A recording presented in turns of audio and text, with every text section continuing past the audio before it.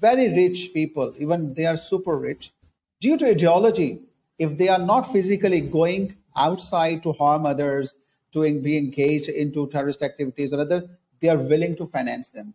So it means both the classes, even the poor class as well as rich class, they are equally vulnerable.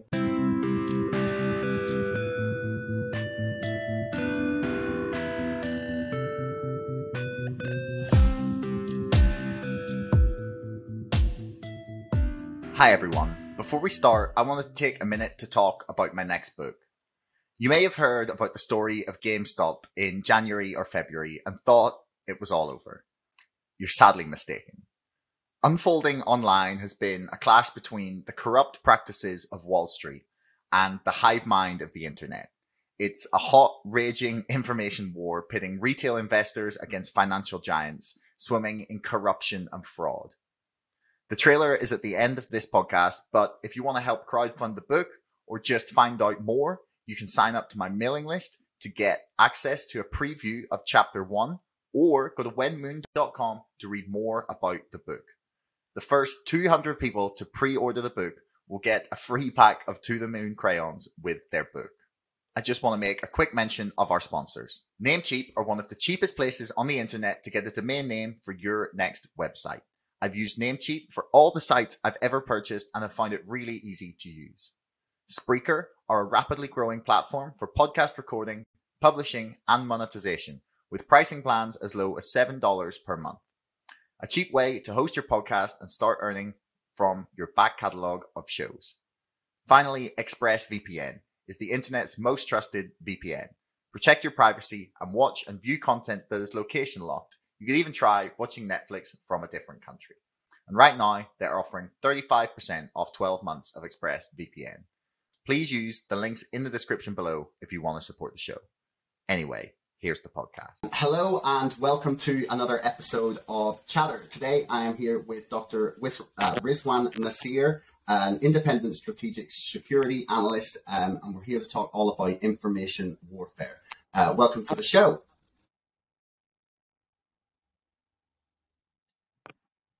Thank you very much, Josh, for having me. No problem. So, do you want to tell us a little bit about what information warfare is and maybe how it's evolved over the past 20 years? Well, if we look at information warfare, it's a very vague term. And still many people who are even experiencing it, they are not clear about it because it's a very vast area as well. As we are just living in an information age, we are having information revolution, and everything that is due to globalization is interconnected. The distances are just shrink to a small area. We are so connected with each other. Even when we are connected, it brings so many challenges for us.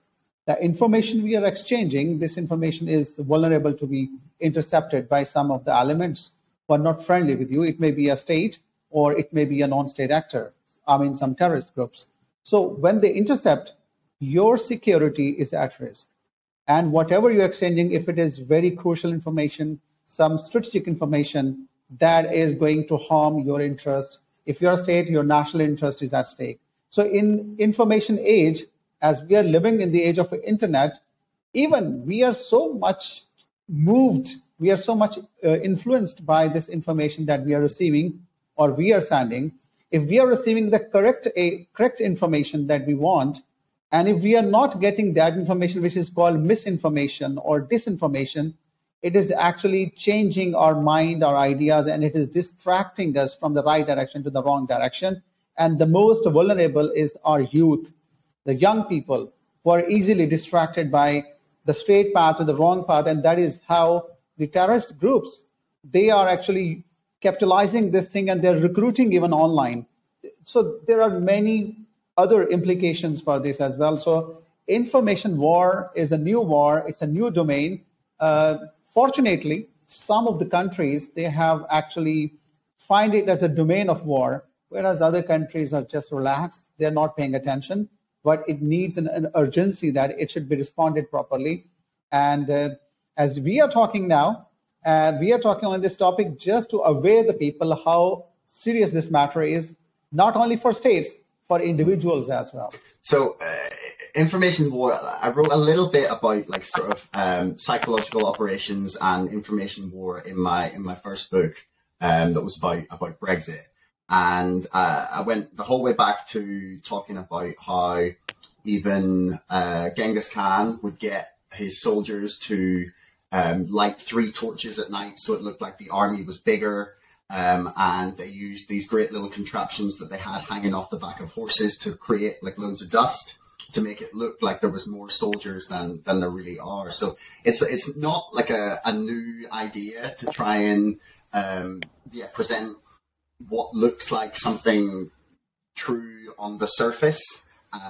But you know, when you look behind the curtain, then it's something completely false.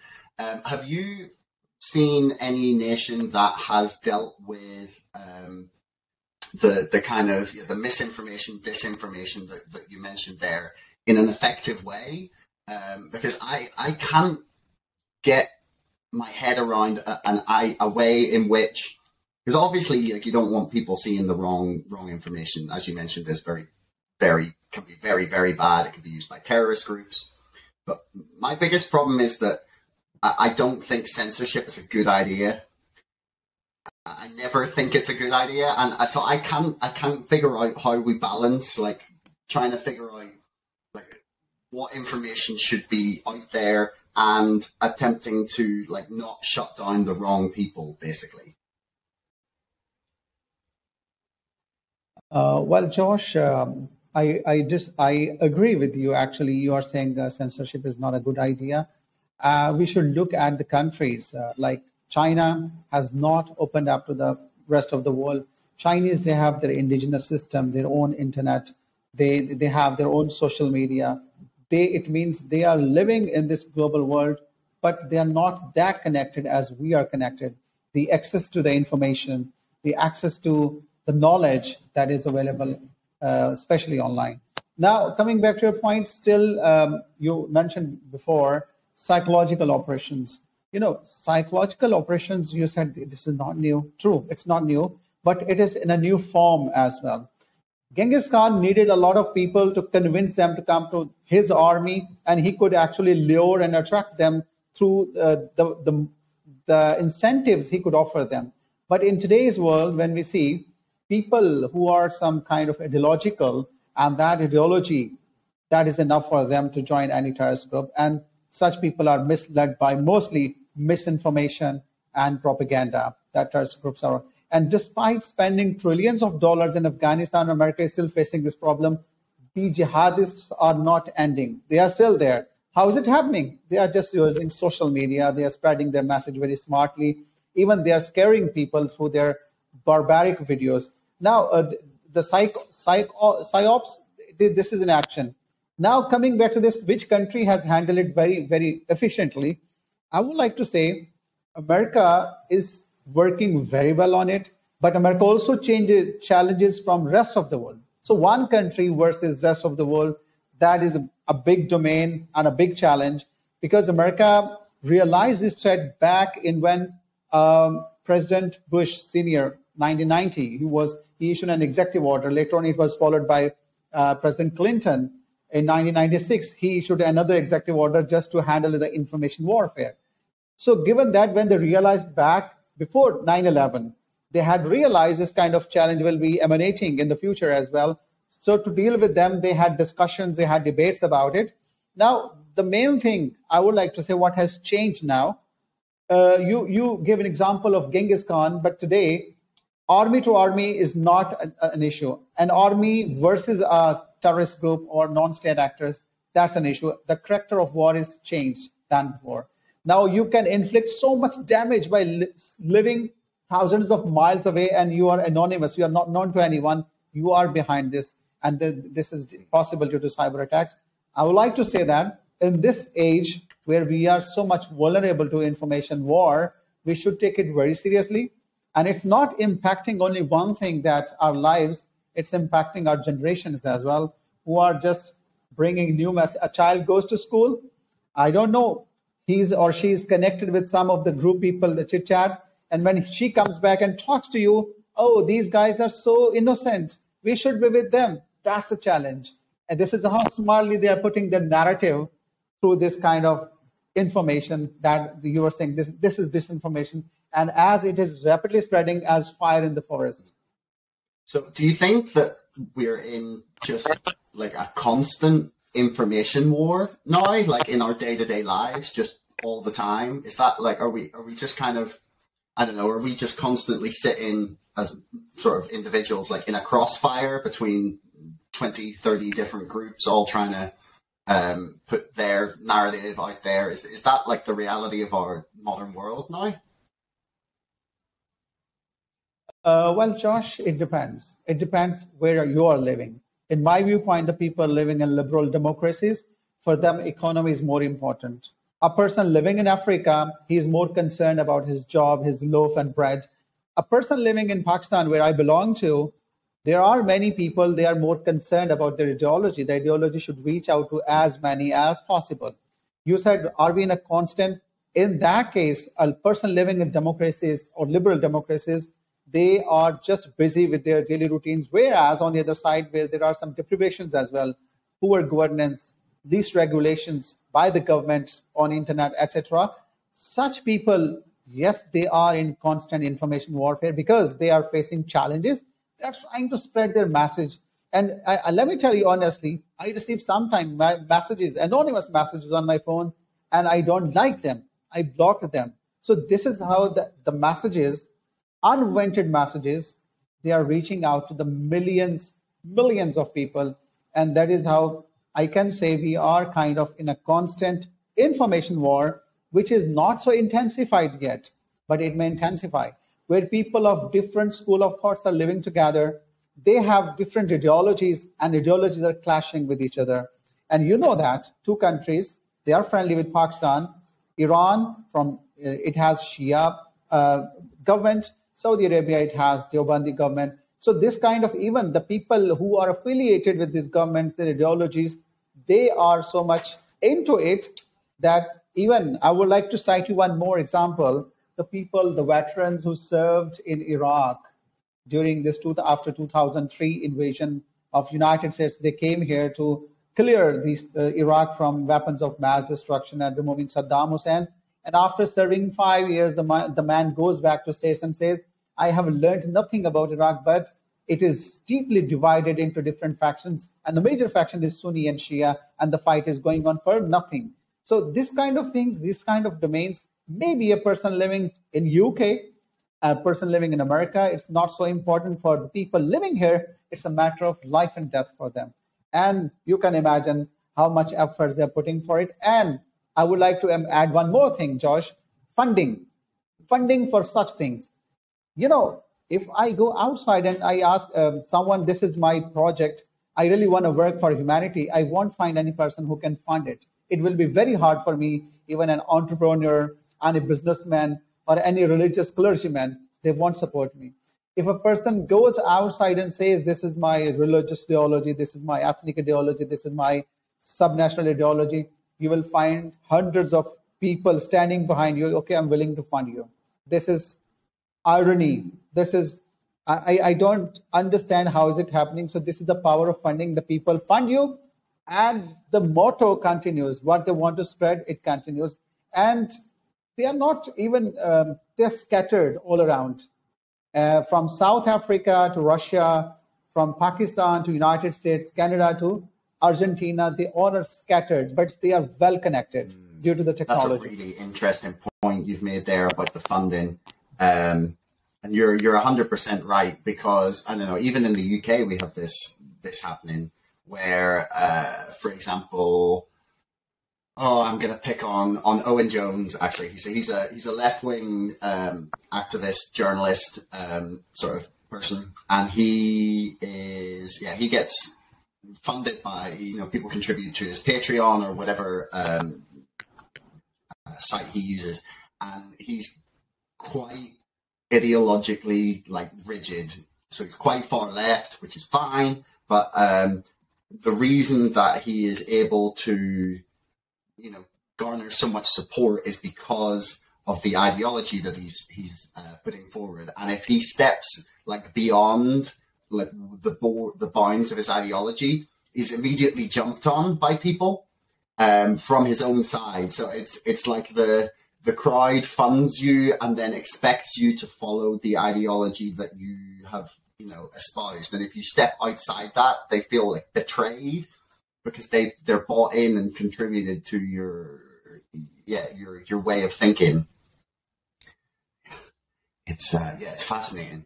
So one of the things that I kind of get. Josh, I would sure. like to add one thing. As you were saying, I had an experience living in UK. I was doing my postdoctorate. I noticed one thing: the youth living over there, especially the youth who is from their roots from Pakistan, Bangladesh, Sri Lanka, or Arab countries. Majority of them Muslims living there. They practice religion at home. They go there outside. So that's totally different. What they are at home, what they are at school. So what happens? This is my personal observation. These people are more vulnerable as what is taught to them by parents. Just avoid this and that. Don't mix up with the people. They are living in a dungeon which is imaginative around them, and they're not so much mixing. I want to say that is leading to extremism, and that is why I have read, even followed some of the media. Extremist attacks are rising within UK.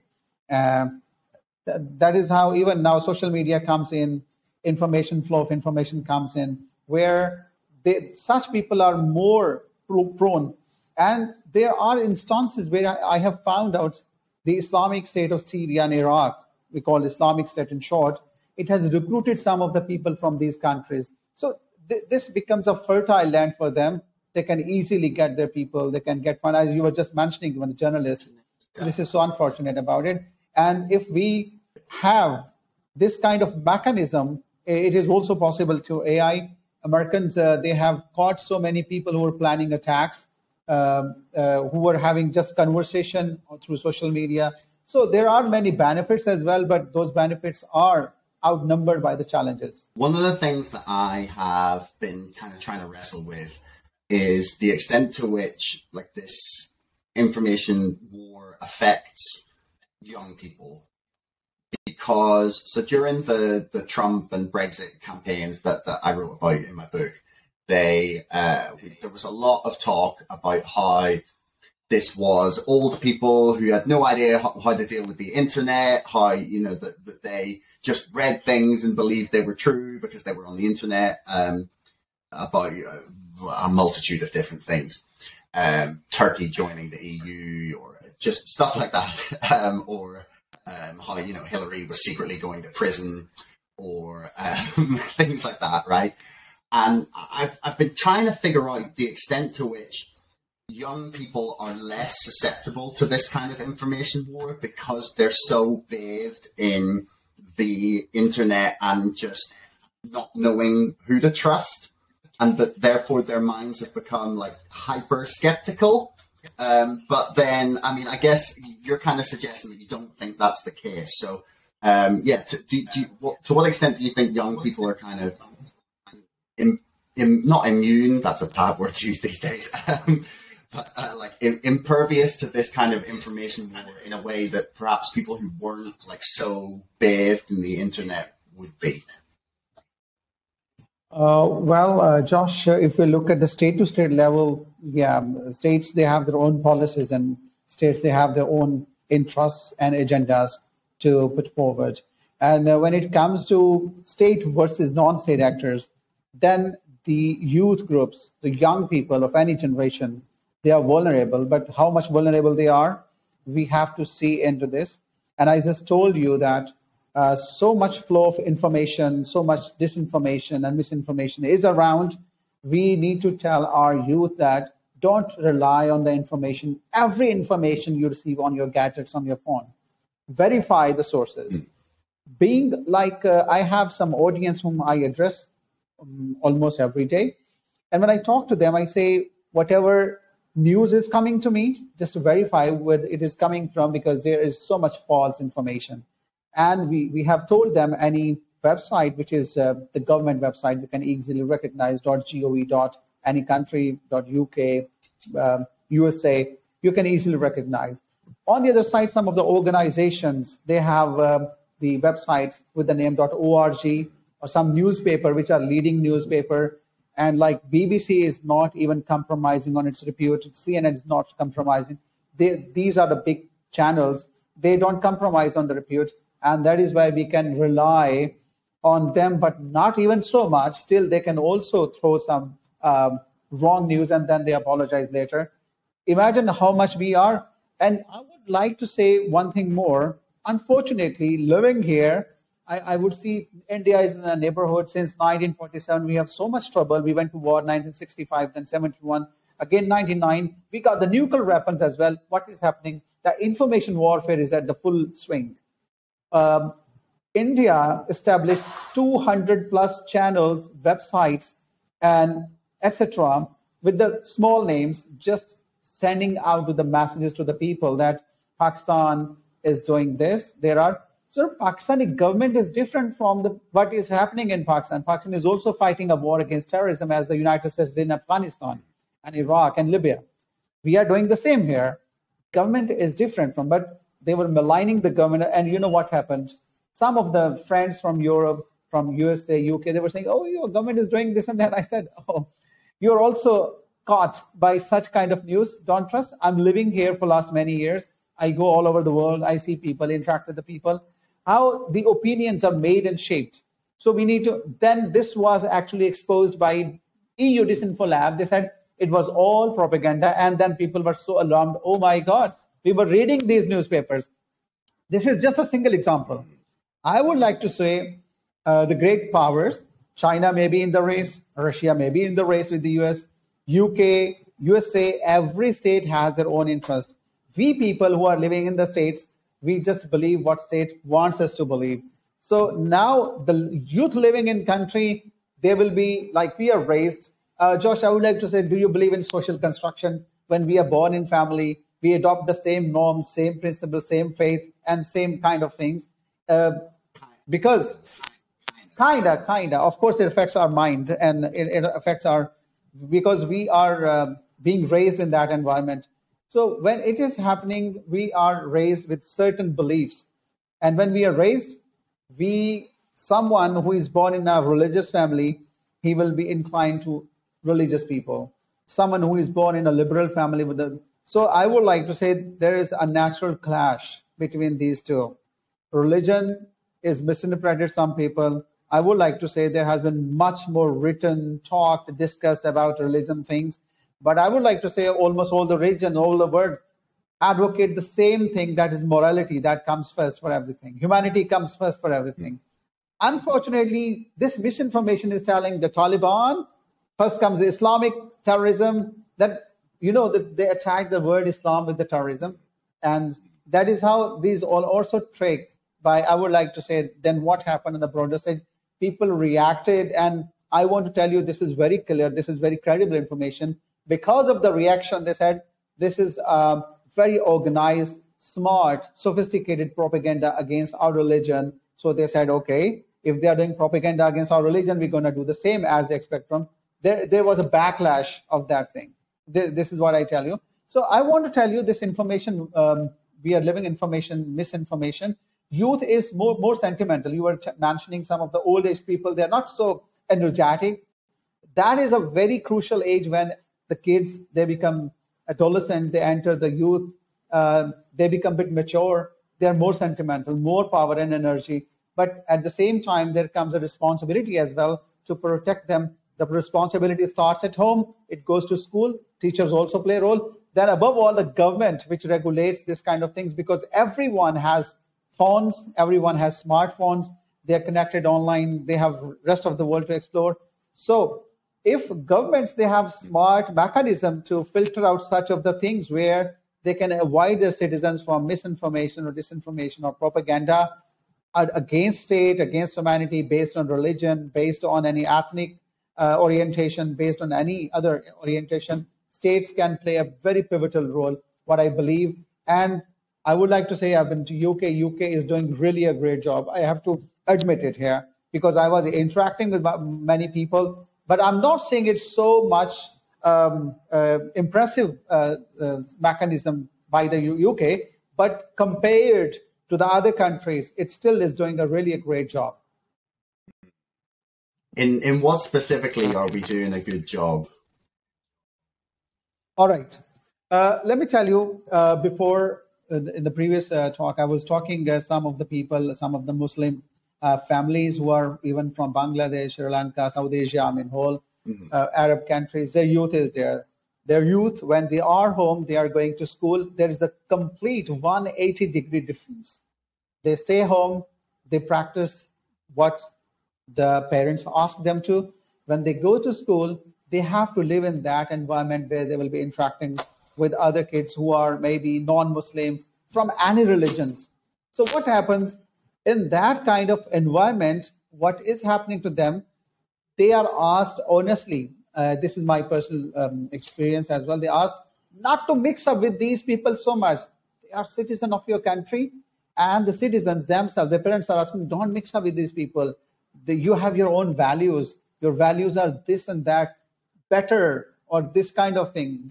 This kind of youth, don't you think so? They are vulnerable to more extremism. They are more reactionary. But in that specific way, your government is still doing a great job countering violent extremism, even through media, even through their workshops that I have seen personally. I'm also really sitting here in Pakistan. I published on some research paper on countering violent extremism leading to terrorism. I published research paper I'm working on. Even I could offer something to my country first, then to other countries. I would be able to do, especially where Muslim youth is living. So that is more vulnerable through misinformation. Anything comes, do you know, let me tell you what a propaganda. I know some of the pictures which are really triggering picture, innocent people, very small children, infants. They show their dead bodies and they say, look at that.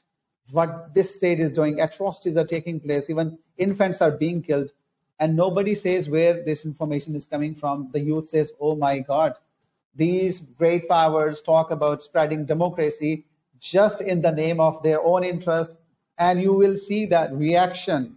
There will be suiciders available. There will be the people who will be ready to take revenge just in the name of religion, ideology. That is the thing. I personally believe at the state level, the states should work together, because this is a common threat, not only for Pakistan, for America, for UK, for Europeans, for India, for any country. Terrorism is a common threat for all of us. If we commonly devise a mechanism, now I told you that this is totally shifted. We are not interacting. You don't know me. This is how one person who wants to fund another person, his illegal activity, they say, okay, I send you funds and you go and perform this and you will be rewarded. And this is what is happening today.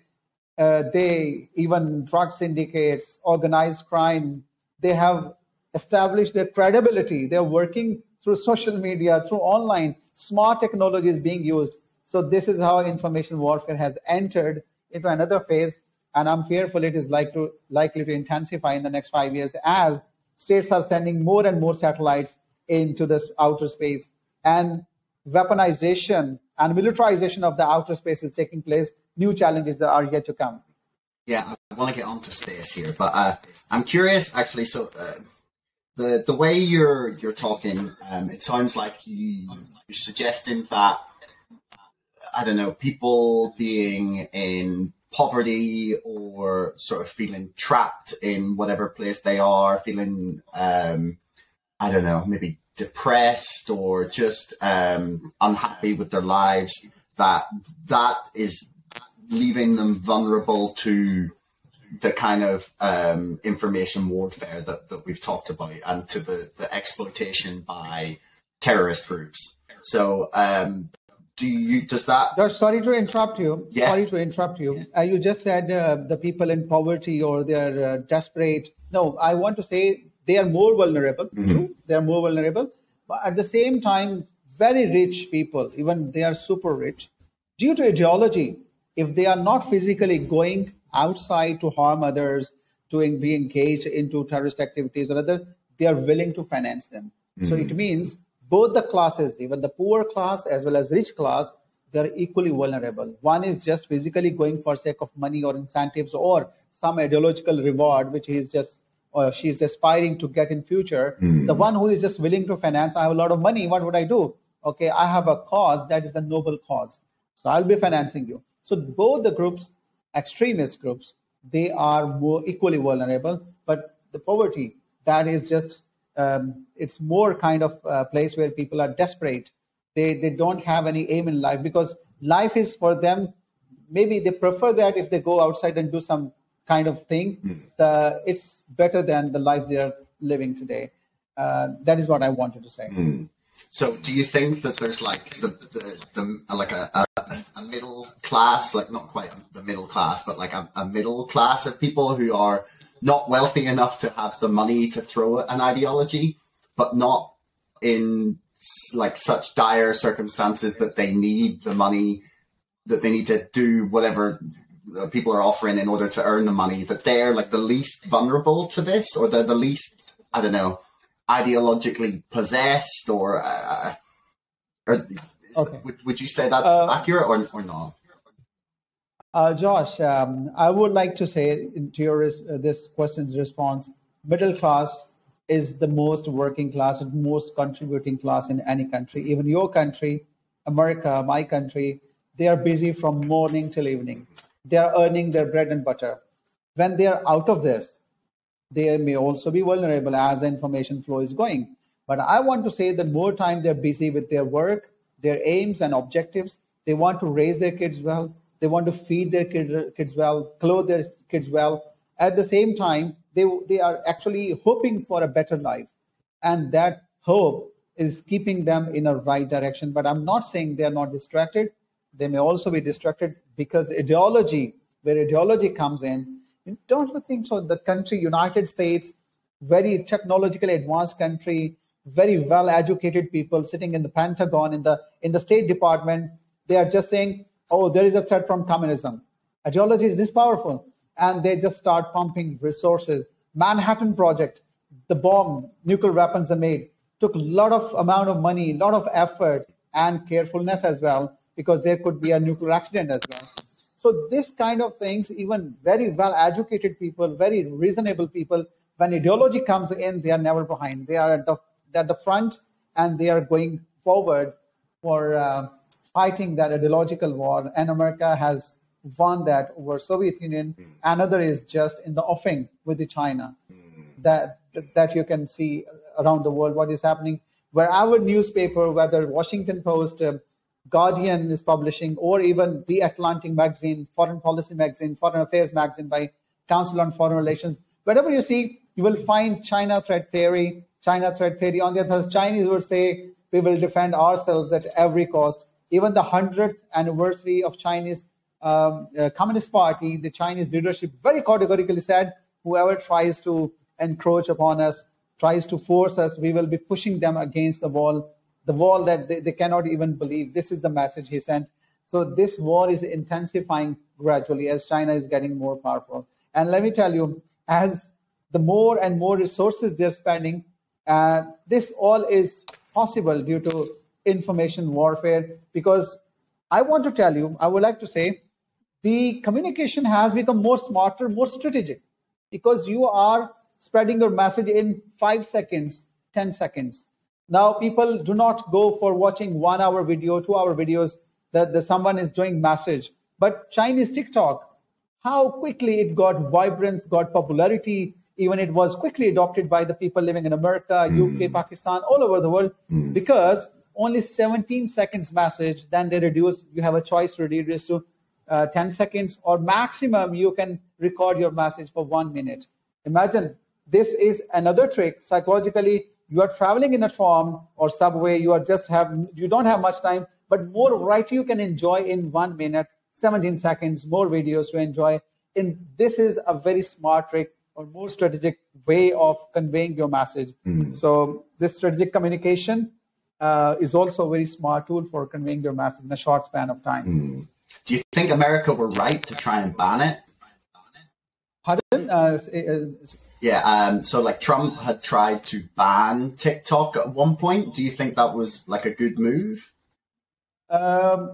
Josh, actually, I personally believe it is not a good move. Okay. If a country which is a champion of democracy, a country which came to Afghanistan to remove the odious regime of Taliban, then went to Iraq to dethrone the tyrant Saddam, then went to Libya in the name of spreading democracy and removed Gaddafi from there, then Assad regime in Syria, a country which is trying to do so much for the rest of the world is against authoritarian regimes, it is doing so much for the humanity as well, but at the same time, it has a censorship in its country. This is what I call stopping people from using. Yes, America may be at war with China, but there should be another way. TikTok, banning TikTok was not a smart move by the President Donald Trump. Anything could be expected from him because he was a person who was listening to his mind and heart. What comes to his mind, he is willing to do no matter is it reasonably good or not. He was doing it. So on the other side, the 5G was a main problem actually. 5G technology, which is more revolutionary. The Chinese could capture all the European markets with their internet. People were appreciating it. And that was actually alarming for the United States that if 5G, they are more advanced in internet technology. The more faster internet, the more speed, the more influence they could exercise in the world. That is a problem. Where they could find another excuse to do it because states do it. States, they make excuse for doing anything. But I want to say it was not a good move by the Donald Trump because many Americans who are really rational, they could think, oh, why did he do it?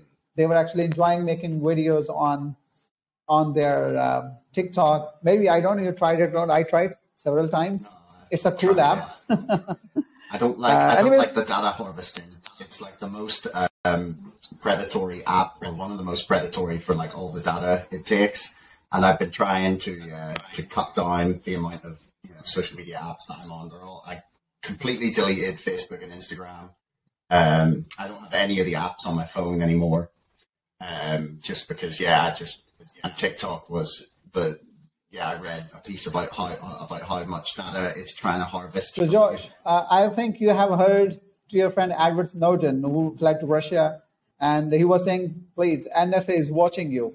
Whatever you are doing, the espionage, and they were actually screening phones of people. The information was intercepted. Even, the Angela Merkel, the German chancellor, her phones were taped. Her information was intercepted. So I appreciate, as you are so much careful, we should be careful. Sometimes the information leaks out. And we stand nowhere. We say, giving access, my personal information. It's on internet, online, YouTube, anywhere. So you are right. Some of the time, this kind of apps, they may be predatory.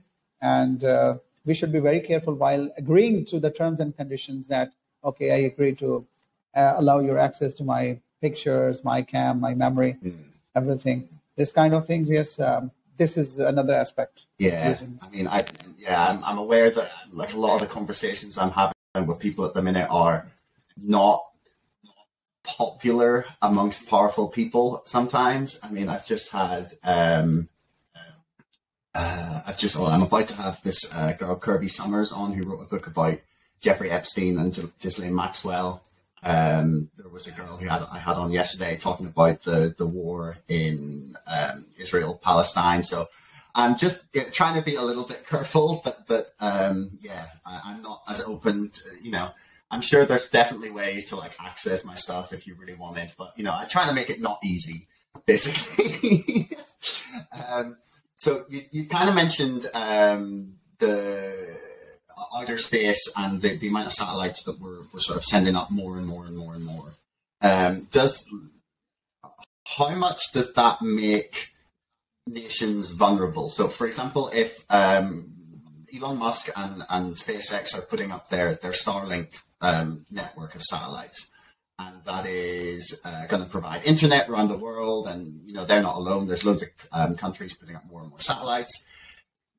How much more vulnerable do you think that makes individual nations or like humanity as a whole to attacks from either states themselves or just bad non-state actors. All right. Josh, I already mentioned the Elon Musk is putting satellites in under the name of Starlink, providing internet connectivity to the rest of the world. It's really a great job. But when it comes to the military use of the satellites or military use of the technology, then states are alert to this kind of use. And you know that parallel, there is Chinese who are Tencent internet giant, then Alibaba, they are also putting satellites into the space, outer space. Given this kind of situation, the satellites or the internet, which are under the American government or America owns them, Chinese don't own them. And Chinese, if they feel threat, they in future, or they already have tested, by the way, in 2005, then 2007, anti-satellite tests, they can hunt any satellite, and after that, they can destroy it as well, because they tested it in 2007 by destroying satellite, a weather satellite, which was redundant. But what happened? It also left some debris, about 3,000 small pieces of debris in the outer space. And Josh, it's very interesting to know the whole modern life, not only these two countries are at cross purposes or they have their own respective strategic designs. The Kessler syndrome is that in space, something is spinning or revolving around the Earth. You cannot stop it. You cannot stop it. If there is a collision or there is an accident, even one accident with the other satellite, it can deviate its direction from the proper course where it was spinning around. So what will happen? It will destroy all of the humanity's modern life. This is a fear, because all this kind of debris is really a great challenge. Now coming to this point, SpaceX is giving internet which is more faster, more reliable. This is really good, but the civilian use is appreciable, laudable. When it comes to the military use of the internet, that creates trouble. Then states are really alert to that. They are their own. And I would like to say one more thing. Max Boot, who is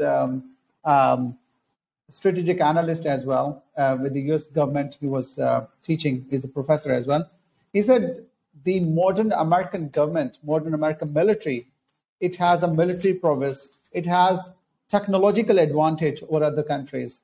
And if someone wants to defeat the American military, it is only possible through blinding them. Just they do not have access to their technology. They do not have, because if you fail them to have the communication from the satellite they are receiving, their all modern equipment is connected with that, they may lose the war against any adversary. And let me tell you, this is going to be possible in near future, because such an attack, you can have the satellite radiations, you can jam the communication from the satellite. And at the same time, this kind of things, they are challenged not for two governments only. I'm concerned about that. This is challenge for the whole humanity. If such great accident in a war or in a tussle happens, we cannot undo it. On the Earth, if something is going wrong, something is moving, going out of control, we can stop it. In space, outer space, we cannot stop it.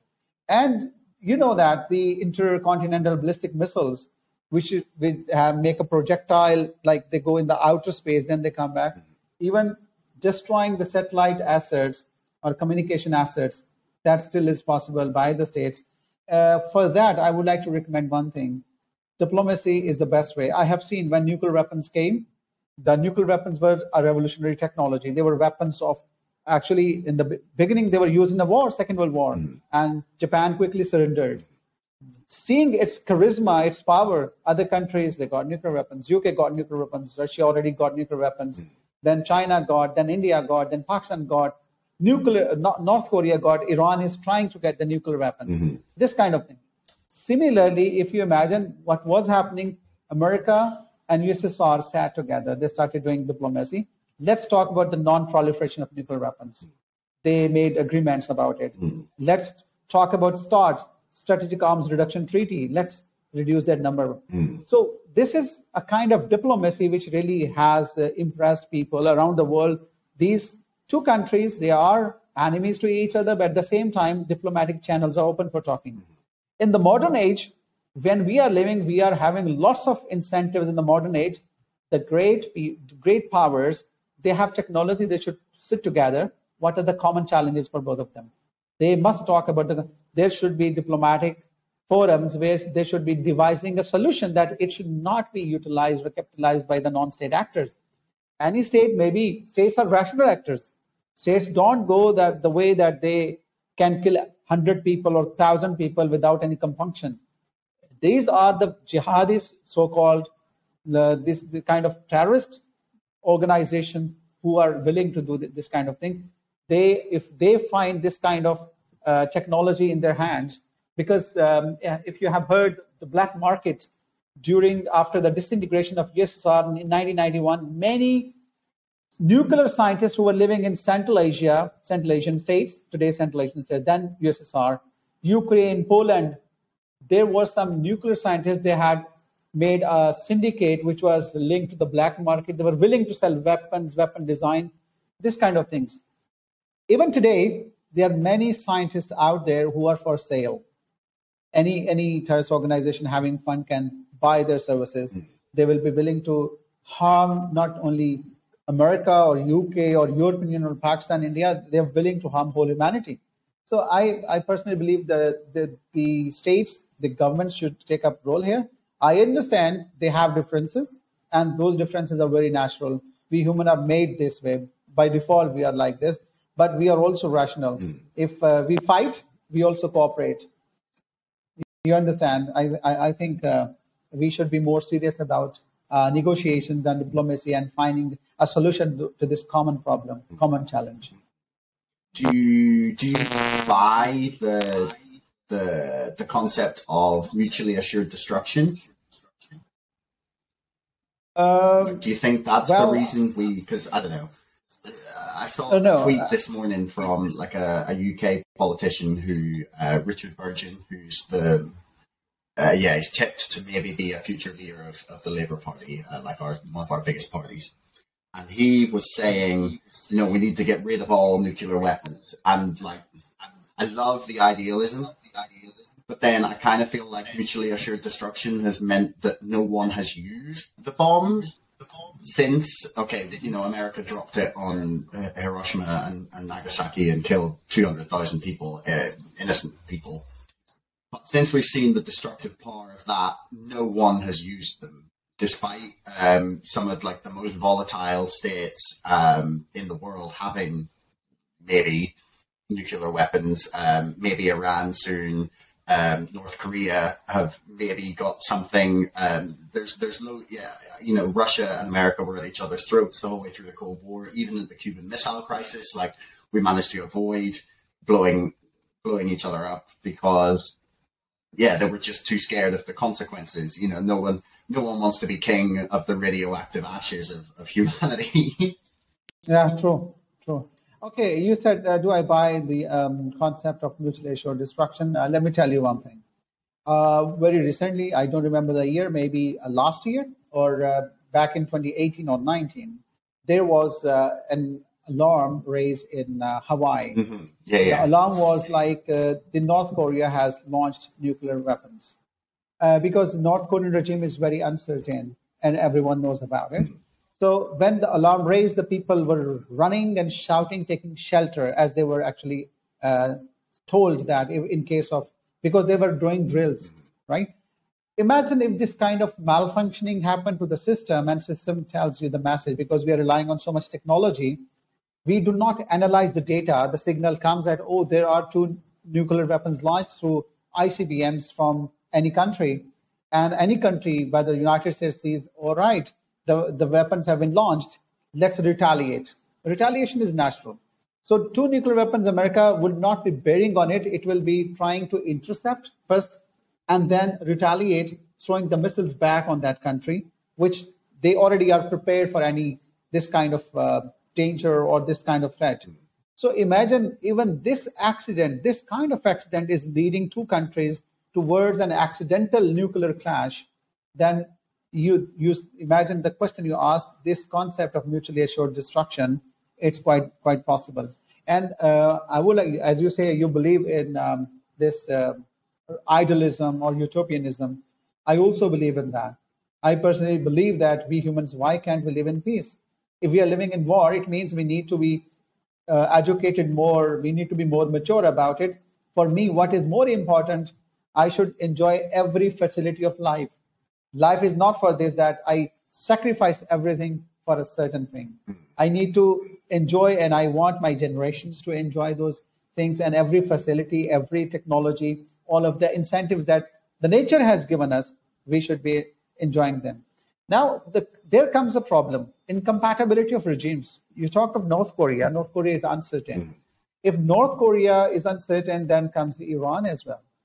On the other side, Iran, I appreciate the Obama administration, who had John Kerry, was doing extensive diplomacy about bringing Iran to the terms of like negotiating, and okay, you leave your nuclear weapons, we will be engaging you. If you have some economic aid, we can give you economic aid, come back to it.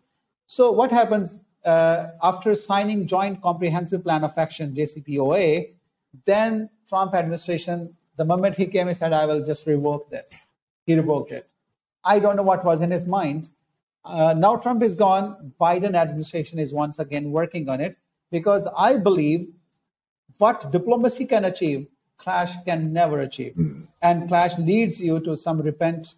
You repent in the end. This should not have happened as happened in the previous wars.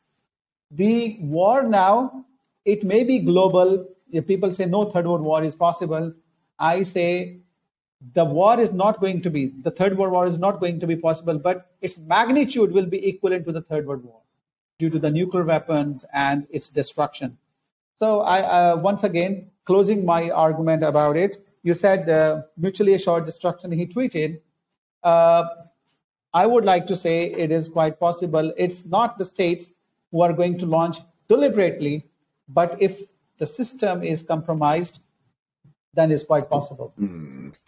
Okay. Right. Well, unfortunately, I'm really enjoying this, but I have to run here because I have another call at 12:30. So, is there anything you want to point people towards of your work to check out if they're interested? Last your sentence, I missed it. Sorry, because of the communication. Is there any of your work that you would like to point people towards to check out if they've enjoyed listening? Wow. Okay. Thank you very much for asking me. I have published some of the work which is available online, and my work is mainly on 2-3 things, and that is, one is peace and stability in South Asia, which is regarding the nuclear weapons, how the nuclear uncertainty, because we call it nuclear flashpoint. They should read how I have tried to say that we should be engaged into confidence building measures, and that's the only way out. Another thing is countering violent extremism. I have written about it. I have written about nuclear terrorism, fear of nuclear terrorism. I also wrote about the Pakistan-China relationship and Pakistan-United States relationship. It's about like international relations issues. I'm working on a book soon for your audience, and they will be finding about it.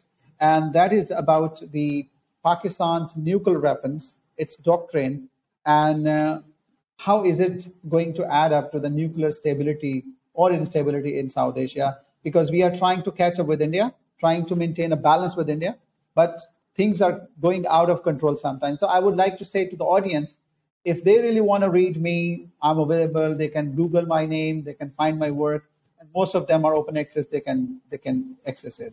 And it was really great talking to you, Josh.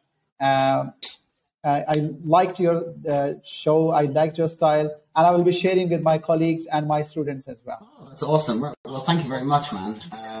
I will, send you links and everything when it's up. But thanks very much.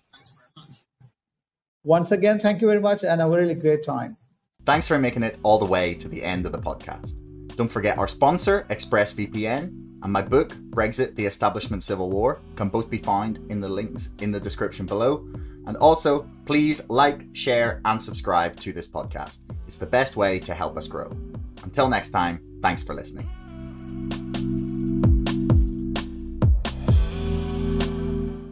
screw the hedge funds. You can make as many rules as you want, but if there's no teeth behind them, what's the point?